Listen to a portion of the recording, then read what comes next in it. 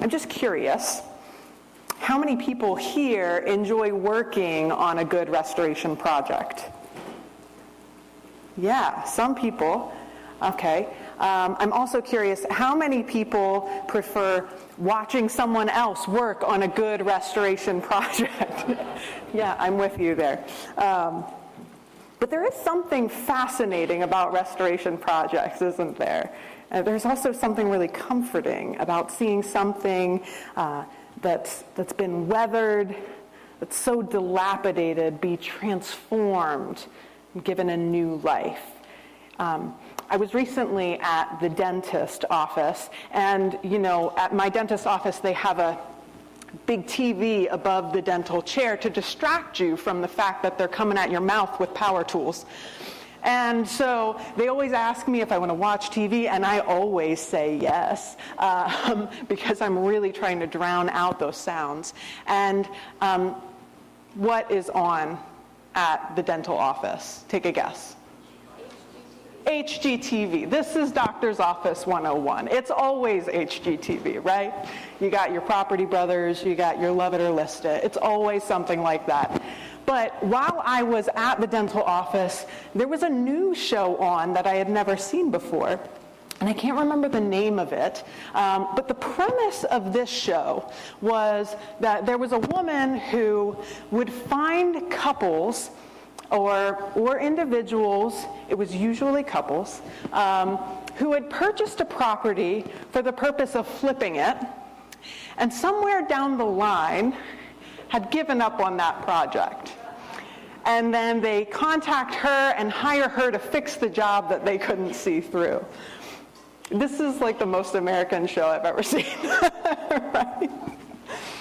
And I couldn't help but identify with the incapable couples that were contacting this woman, because they were just sitting at home one night, sitting on the couch, eating a bunch of junk food, and watching some kind of show like this, and, mid-crunch, they go, I would do that, right? And so they go and they purchase a property. Because while somewhere in our minds, we know that there's a lot of time and a lot of work that goes into those restoration projects. On HGTV, they're always done in 45 minutes, aren't they?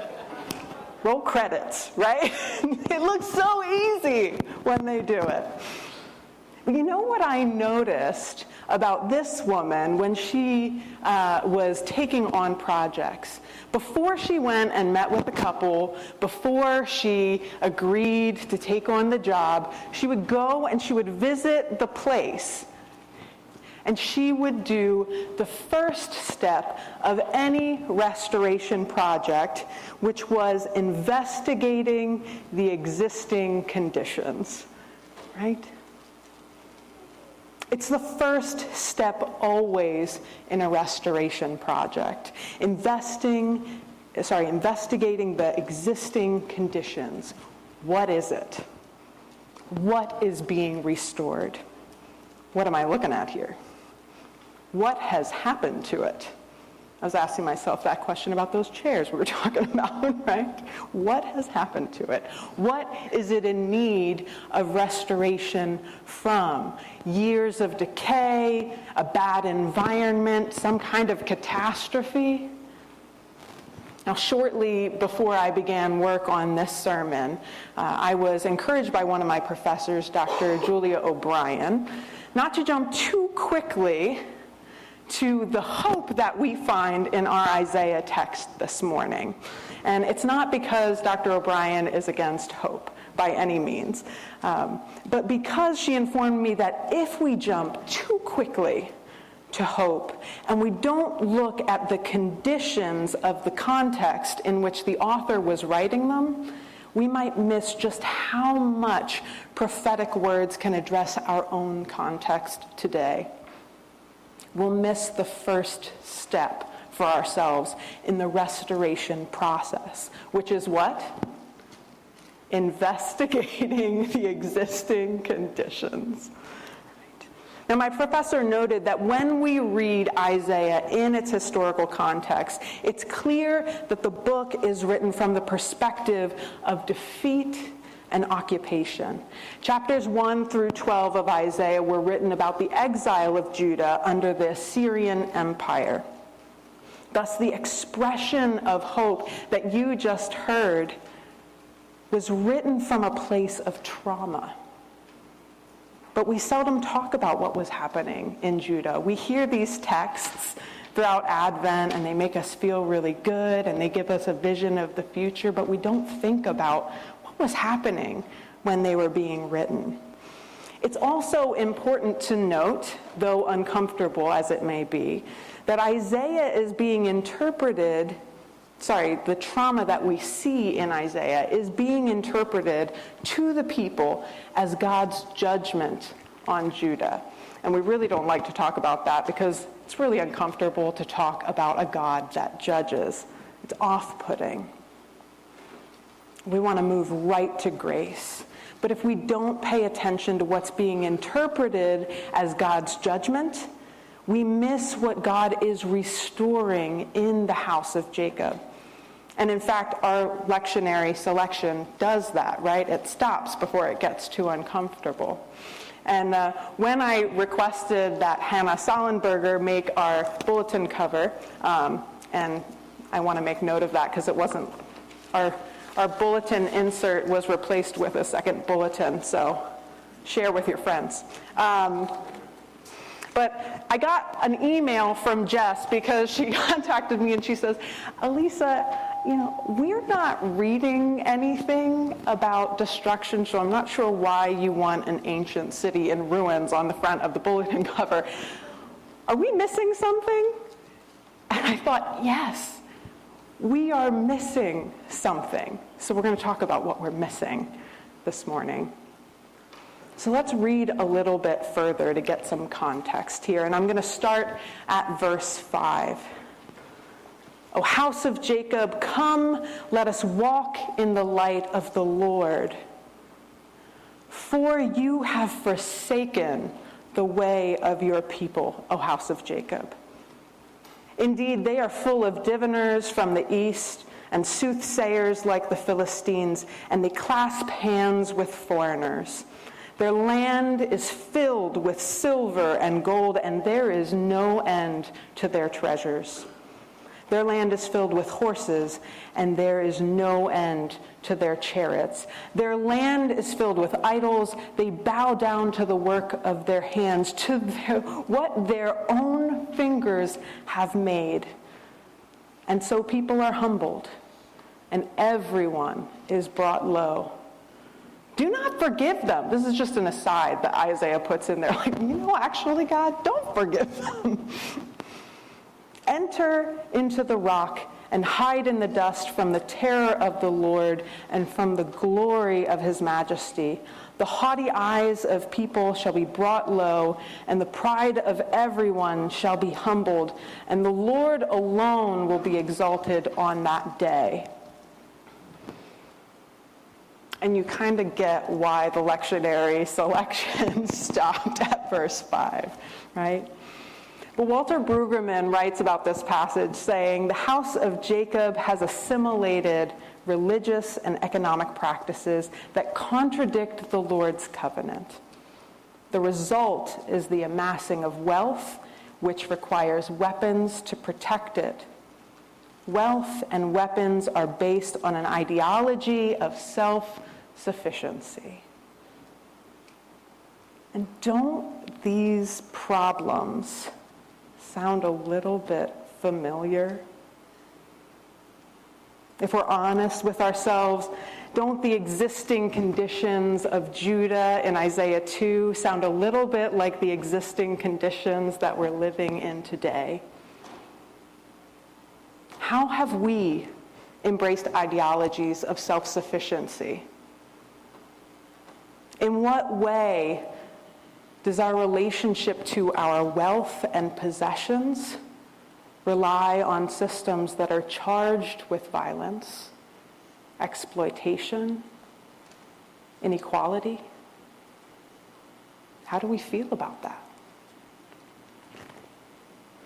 In what ways have we come to rely on political systems which function in ways that go against some of our most basic social values of loving our neighbors and loving ourselves?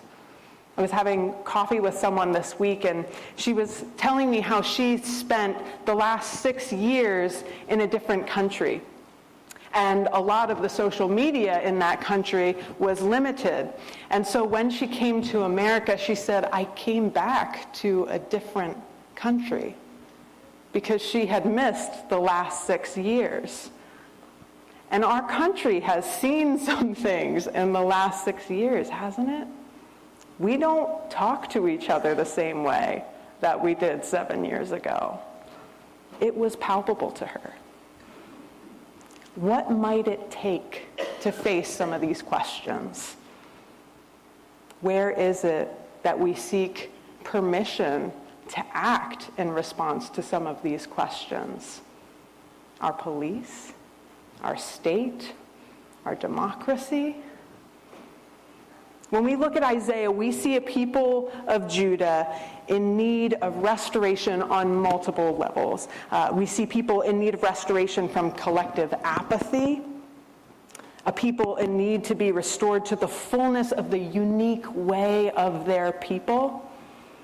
And we see a people in need of restoration from physical harm and destruction. And much like the house of Jacob, we are people in need of restoration from apathy. Restoration to the fullness of the unique way of our faith tradition, the unique way of Jesus. And we are in need of restoration from physical harm, physical destruction of our very planet. Now, I invite you just to take a few moments to think to yourselves, where is it that we are seeking restoration this month? Let's examine our own existing conditions for a moment. Where is it that we need restoration in our world?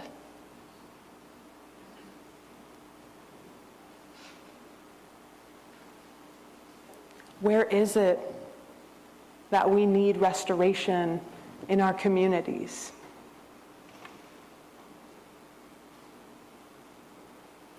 Where is it that we need restoration in our congregation?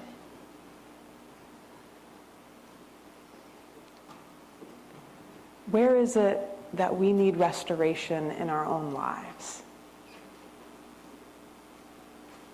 Now, what is remarkable about these shows that I was talking about, these remodeling shows, is, once that woman walked into that space, she takes a look around, she sees what's going on. I watched 3 episodes. It was a really long dental appointment. And never did she walk into a place and go, nah, I don't think I'm going to take this job. She always takes the job because she always walks into the space, looks around, and somehow has the capacity to see a vision for that space. She can see a vision where that space is functional. She sees a vision where the space is aesthetically pleasing and harmonious within itself, despite the existing conditions, right? And we see God doing this in our Isaiah passage this morning, right? And it's not just for the house of Judah, but for everyone. Right? In the days to come, the mountain of the Lord's house shall be established as the highest mountain, and shall be raised above all hills. All nations will stream to it. Many people shall come and say, "Come, let us go to the mountain of the Lord, to the house of the God of Jacob, that he may teach us his ways, and that we may walk in his paths." It's from the existing conditions that in verse 5, Isaiah makes his call. O house of Jacob, come, let us walk in the light of the Lord. Amen.